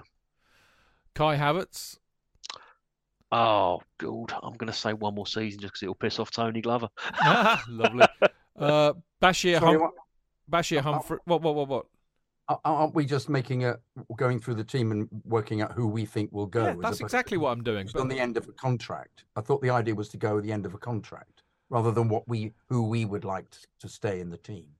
I thought this was what we were going to be doing now. No. Oh, I've misunderstood. We did that last week. No, I know, but I thought that was what we were talking about. I've just got a list of the squad here, which I just happened to not delete from the notes from about 2 weeks ago, and I didn't get the chance to ask Martin as he was talking about people that he thinks should stay or go, or he was talking about people staying or going. I thought I would ask him from the list of the squad who he thinks should stay or go. Yeah. I thought you asked him which ones were out of contract. No, that was last week. I had that table from the Athletic, if you remember. Okay. But I didn't. I deleted that. I should have kept that in, shouldn't I? But anyway, whatever. Bashir Humphreys and Omari Hutchinson. Loan both. Yeah. Reece James. Keep. Felix. Hasn't done enough to justify being paid for. Totally agree. Conte. Keep if his fitness is still up to it. Kepa. Ooh. We need another goalie, don't we? We do. You keeping him? Oh, fuck. For now, yes. All right. Koulibaly? Bye. Yeah. Kovacic? Oh, if he wants to go, see you later. Yeah. Loftus-Cheek? Injuries fucked him. Bye. Yeah. Madueke? Keep. Mendy? He wants to go. Go. Yeah. Mason Mount? Similar to Gallagher. Heart says keep him 100%. Head says he's gone already. Yeah. Mudryk. Keep. Pulisic. Bye-bye. Sterling. Oh, I'm going to be different from all of you. I'm going to say keep. Yeah. Silva. Keep. Fucking hell. Best player. Yeah, quite. Zakaria.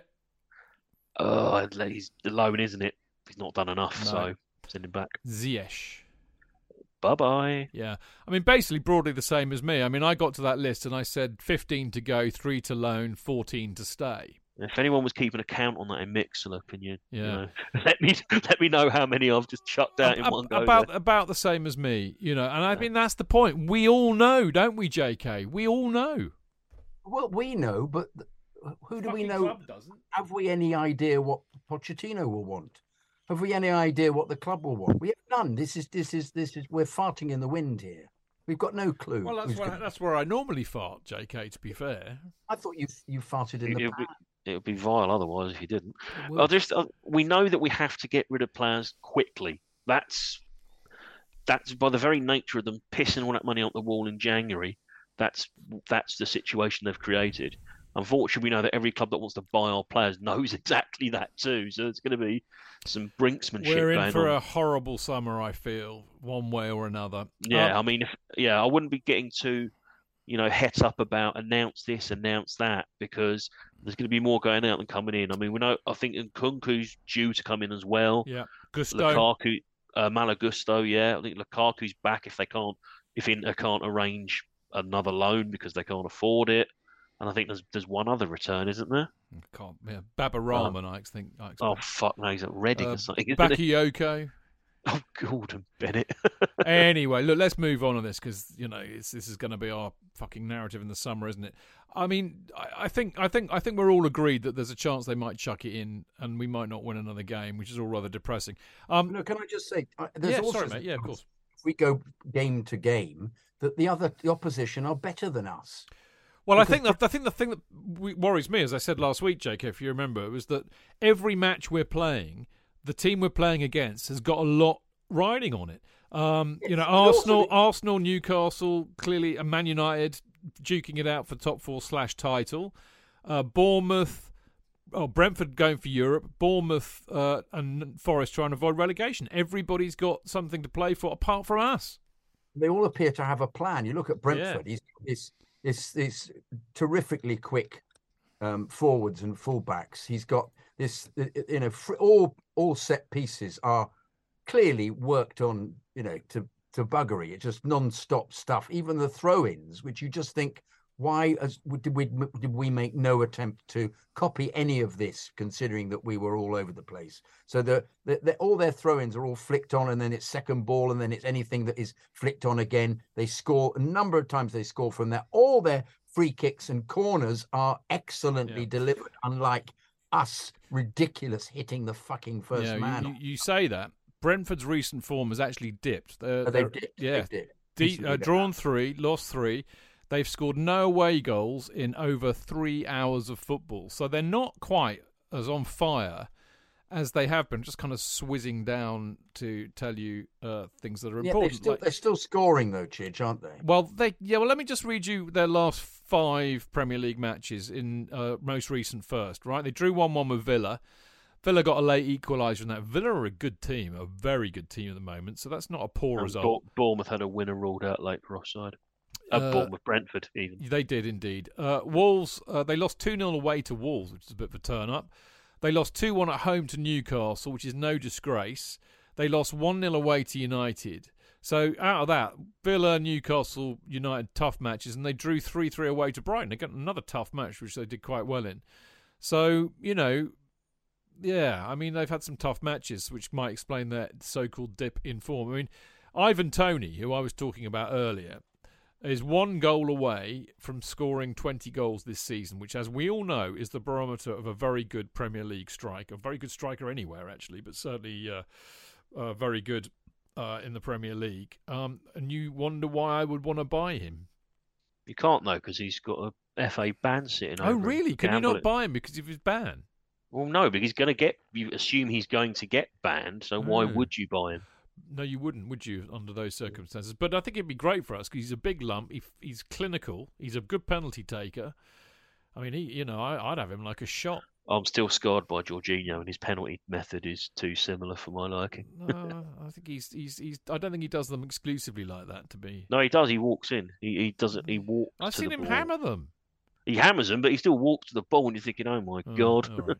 Right. I wouldn't describe him as a lump, Chidge. Well, he's physical. He's a unit. He's a target man, right? That's what I mean. Yeah. He's a thin, athletic type. No, but he's a physical presence. He's a very. Yeah, he's a target man. He's a proper number fucking 9, Jonathan, isn't he? Yeah, would be nice to have. That's and the point.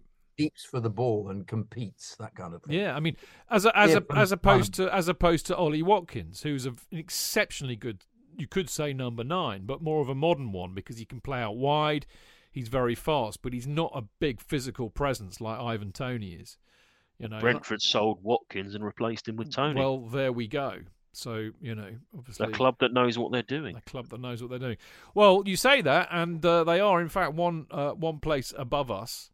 They are still, they're in 10th, obviously, and I think they've got about 5 points on us. So, we if we can't catch Brentford, then we will end up in the bottom half of the table, which it very much looks like is going to happen, which is, again, rather depressing. Nathan has just put up a horrible stat. He says, this is on Mixler, he said, we will beat 2 more records this season. The lowest points, 50 points and 46 goals, lowest ever Premier League totals.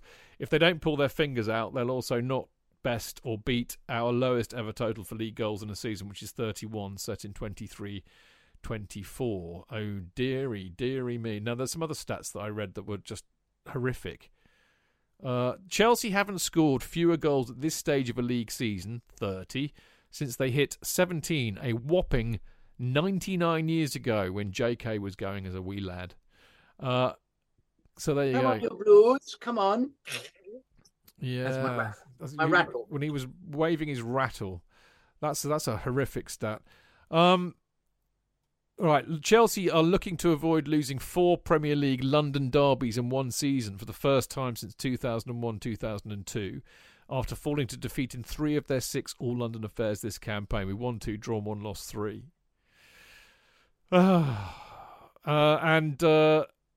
We need to, obviously, we're fighting to avoid a first bottom half Premier League finish since 95-96. So, it's not good, is it? Let's be honest. So then, boys, what the hell is going to happen on Wednesday night? Martin? God knows. I mean, I have no faith or confidence in this team at the moment, but I think for the sake of themselves, a few of them need to put an effort in. I mean, the Madrid tie was holding it together for a while because there was something to focus on. That's now gone. We're out of the Champions League, and the focus from the fans could be on the players, because if they don't start putting it in now, they will bear the brunt of it. I mean, I think Bowley shat himself because someone in the West Upper confronted him after the Brighton game, because that image went out all over the place, and then next thing we know, he's gone in the dressing room and called them all an embarrassment. So it doesn't strike me as a man who can handle criticism, so he's going to deflect it onto the players. I have no idea, honestly. Brentford may be on the beach a little bit. It depends if they still think they can nick the last Europa Conference League place, or that's looking a little bit more unlikely now. But it could be a bit of a. I'm going to say 1-1 as my prediction. And that's me being optimistic, because I don't know where the fuck we're going to get the goal from. Might be an Ethan Pinnacone goal or something. JK. Well, we're there for the taking. They'll love to beat us again, having beaten us last year. Well, that was when it all started to completely slide, wasn't it? It was. 4-1, wasn't it? Yeah. After going 1-0 up in the second half. I think we'll be naive defensively. Their speed will be too much for us. And they'll score from a couple of set pieces. I don't have great faith in our ability to come up to scratch, I'm afraid, in this. And I think we're going to lose 2-0. Yeah, I mean, number one, where are the goals coming from? Number two, Brentford are a very physical side. They've got a lot of big units in there. We don't have any big units up front. I mean, Havertz is like a long, lanky streak of piss, but he's not a big physical presence in the box. We have no idea who Frank's going to play. We have no idea what system Frank's going to play, but whatever system and players he selects, we don't have anybody who can score goals. We know that we have the capacity to leak stupid goals still, so we're vulnerable defensively. It doesn't look positive, does it, in terms of predicting anything other than Chelsea either draw? I mean, it doesn't look positive in terms of predicting Chelsea are going to win. But, I mean, I hate to do this. I hate to say, to predict a loss, but I just can't see where. And, of course, I think they are going to chuck it in, actually. I really do. I don't think they're going to play for Frank. They don't give a fuck about Frank. So, I depress it. What? Good visions of Andy Cole shouting at Cucurella to actually make an effort, which I really liked. Ashley Cole, wasn't it? It was, yeah. Sorry. Mind you, we could get Andy Cole to coach some of our fucking strikers. What's the matter with me? I keep saying bloody Andy. Yeah, Ashley. It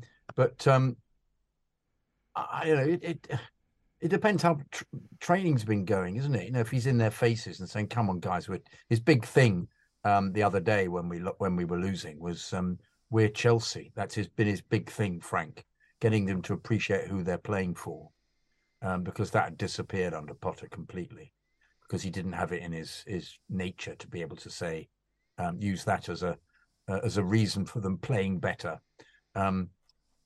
Whereas they make no bones about it, Ashley and Frank, that they're playing for one of the best clubs in the world, and it's not good enough. So perhaps he will have instilled some fight in the team. But once again, if we can't score, the best we're going to get is 0-0, isn't it? Yeah. Well, I wouldn't be surprised if it was a 0-0. I'm going to go 1-1 because I just can't, in all good conscience, cough up another defeat. I think the one against Real Madrid was just sensible because it was obvious what was going to happen, and it was no surprise that all three of us predicted 2-0. But I'm going to go 1-1. I'm going to go 1-1. I'm going to have a bit of faith. That's what I've done in the Prem predictions. Is it? Yeah, and Yep. and you, my friend, are I think 5th place in the Prem predictions. I know. You're That's why I sneaking brought it up. You are sneaking up, aren't you? Like on the outside rail, mate. I'm trying to nick the last Champions League place. Yeah, mate, you're doing really well. I'm just my main goal for this season in that league was just to make sure I batter Chris Sutton. Well, because you're certainly doing that. I'm still scarred by watching that prick playing a Chelsea shirt. You're still doing that, mate. My only ambition was to be on page 1, and I fucked up so much recently. I'm rooted in page 2. Only just. Is there a page 3? No. So you haven't made a complete tit of yourself, then? No, I have not made a complete tit of myself. Very good, Martin. No, I'm 52nd or something, but. Yeah, I'm afraid I've chucked it in a long time ago, really, in the same way that our team has, I think. We shall find out on Wednesday. For those of you who are lucky enough to be going, I'm sure you'll enjoy it whatever happens, because that's the thing, we have no divine right to go and watch our team win every week, but we are there to support them and to make a noise, to have a few beers and to try and enjoy it, because I tell you what, there are a lot worse places you could be on Wednesday night, so don't forget that. Right, now this is interesting. This is controversial. At this stage, I would be saying we'll be back on Friday night to look back at the Brentford game and look ahead to the Arsenal match. However, and the other thing actually I should say is that the 28th of April will be exactly the 15th birthday for the Chelsea FanCast. So a very good reason to do a show, you would say. However, the Arsenal match is not until the Tuesday, I believe. And I don't know if I can say too much about this, but I might not be here on Friday. Isn't that right, JK? Nor might you. No, indeed. Okay. Am I allowed to say what's happening the day before? Yeah, if you want, yeah. Would you like? Yes. Well, okay. It's JK's birthday on the 27th, the day before. He's 21 again. It's not his 15th birthday, then. No. His birthday is the day before the Chelsea FanCast birthday. So our birthday is on the 28th of April. We first did a show in 2008 on the 28th of April, and we previewed, look how the mighty have fallen, we previewed I think it was the semi-final of Chelsea versus Liverpool in the Champions League. That was our first show. But, our birthday on Friday, but JK's birthday on the Thursday. So if you follow JK on Twitter or you know how to get on, wish him a big happy birthday on the Thursday. And there you go. But we might not be doing a show on Friday, ironically, but I will not know until later, I suspect. I don't know. I will not know until later or sooner. I don't know. Very mysterious. If not, we'll celebrate it on Monday, because we will definitely be back on Monday. And if you bear with me, I can tell you who will be on the show with us. But whatever happens on Monday... Oh, for fuck's sake. I hate this Face ID. You actually have to look at the fucking phone. Yeah. Well, Monday we'll definitely be doing a show because, of course, we will be previewing the Arsenal game, and we may well also be looking back at the Brentford game too. Now, if we will be joined, this is absolutely for real. Oh, fuck's sake, it won't. Oh, my God, this is all gone pear-shaped. We're playing Arsenal on the Tuesday? Yeah. That's when I was going to do the show, because it's bank holiday on a Monday, isn't it? Oh, yeah. With Alex. You, me and Alex. Well, it might have to be Monday. I might have to incur the wrath of my wife and break the bank holiday rule. Oh, God, it's so complicated, isn't it? Anyway, so it's all up. I tell you what, this show is as much of an omni-shambles and clusterfuck as the football club. Art imitating life, imitating art. You know where we are. We'll turn up or we won't. That's all I can say on that matter. Now, Patreon. Lovely. Big thank you to the people who have... joined us as a Chelsea FanCast patron on Patreon. You all know what to do. If you fancy donating a bit of money every month, I ain't going to say no. Plus, it would make you an uber lovely person. But there's no pressure. I love everybody equally, whether they are Patreons or not. But if you want to become one, patreon.com/Chelsea FanCast. If you do, you will get a Kerry Dixon banner signed, a little mini banner of the one that hangs up on the Matthew Hardigan. You also can join our Discord group, which is great fun. It's like Mixler, but all week. It's fantastic. I love it. Now, in Off the Post, we have about 9 emails this week, so we have enough for a show. So JK and I are going to get his agent's going to speak to my agent, and we'll work out a date this week. But we will do one, that is for sure. Now, if you want your emails, Patreon messages, Instagram posts, tweets, whatever you want read out, we'll read it out. The email address, of course, is chelseafancast@gmail.com. We're Chelsea Fancast on all the socials. I'm Stanford Jonathan is Jonathan Kidd, and Martin is Martin_Wickham, I believe. Yep, still the same. So there we go. I think we've done everything. I think it's time we can now go home with a clear conscience. So, Martin, as always, absolutely delightful to see you on this show. Always is. Yeah, and thanks again for having me on, and thanks to everyone for listening. 15 years is not bad. You can now sneak us a pint, get an adult to buy us a pint in the pub, and we just sit on a table quietly and drink it. There was always say as well. I know a couple of people who are longing off the Brentford game, but for good reason, because they're going to Barcelona to watch the Women's Champions League semi-final second leg. So best of luck to them. Hope they enjoy the trip, and that the Spanish police aren't as much bastards as they were in Madrid. Exactly that.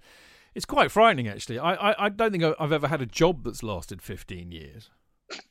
I think the only thing that I've had longer than 15 years is my wife and a pair of socks.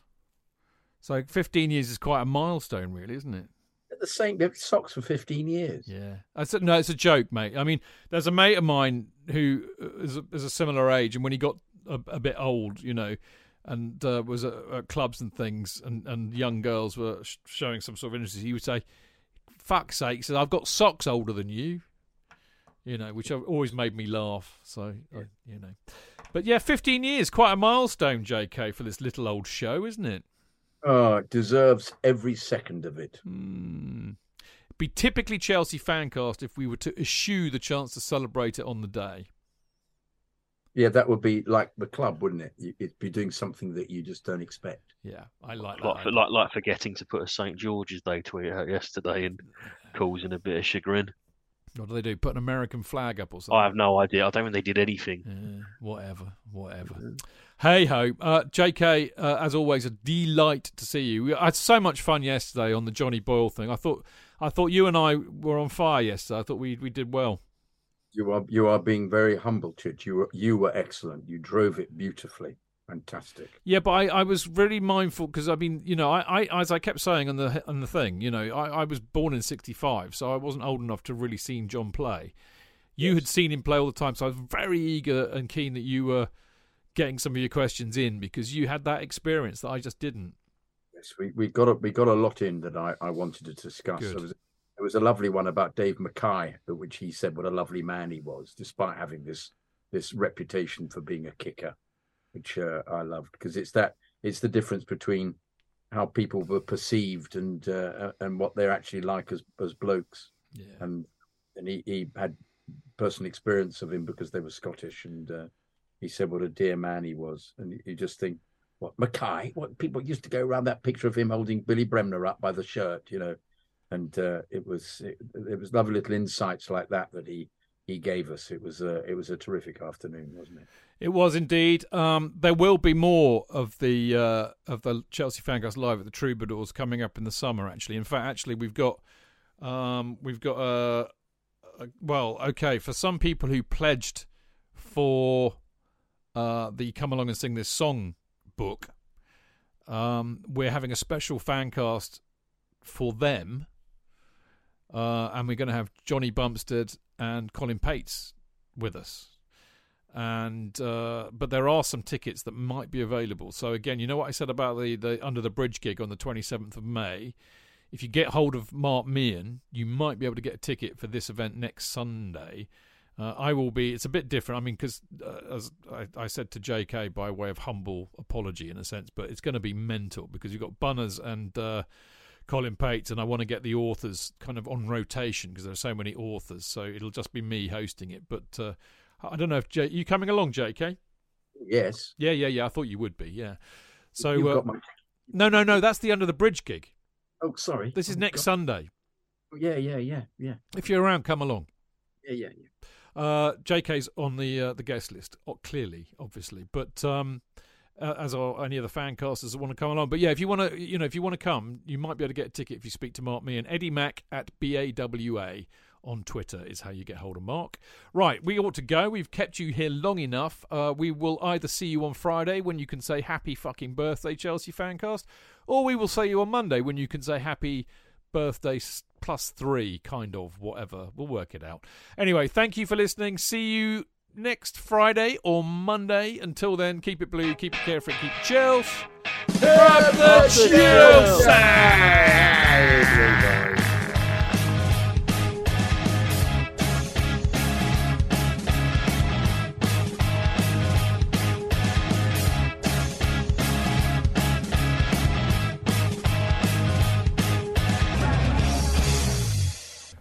The TalkSport Fan Network is proudly teaming up with Free for Mental Health Awareness Week this year. As football fans, we often pride ourselves on knowing everything, from which substitution can turn the game around to the quickest route home to beat the crowds. However, when it comes to discussing feelings with our friends, we might not always feel as confident. That's why we're here to equip you with the right tools so you can reach out to those who can help. If your mates are struggling, let them know that the Samaritans are free to call on 116 123. That's 116 123. They are there to listen without judgment or pressure, 24/7, 365 days of the year. Let's all take a moment to talk more than football. It's the 90th minute. All your mates around. You've got your McNuggets share boxes ready to go. Your mates already got booked for double dipping, and you steal the last nugget, snatching all 3 points. Perfect. Order McDelivery now on the McDonald's app. You in? At participating restaurants, 18+, serving times, delivery fee and terms apply. See mcdonalds.com.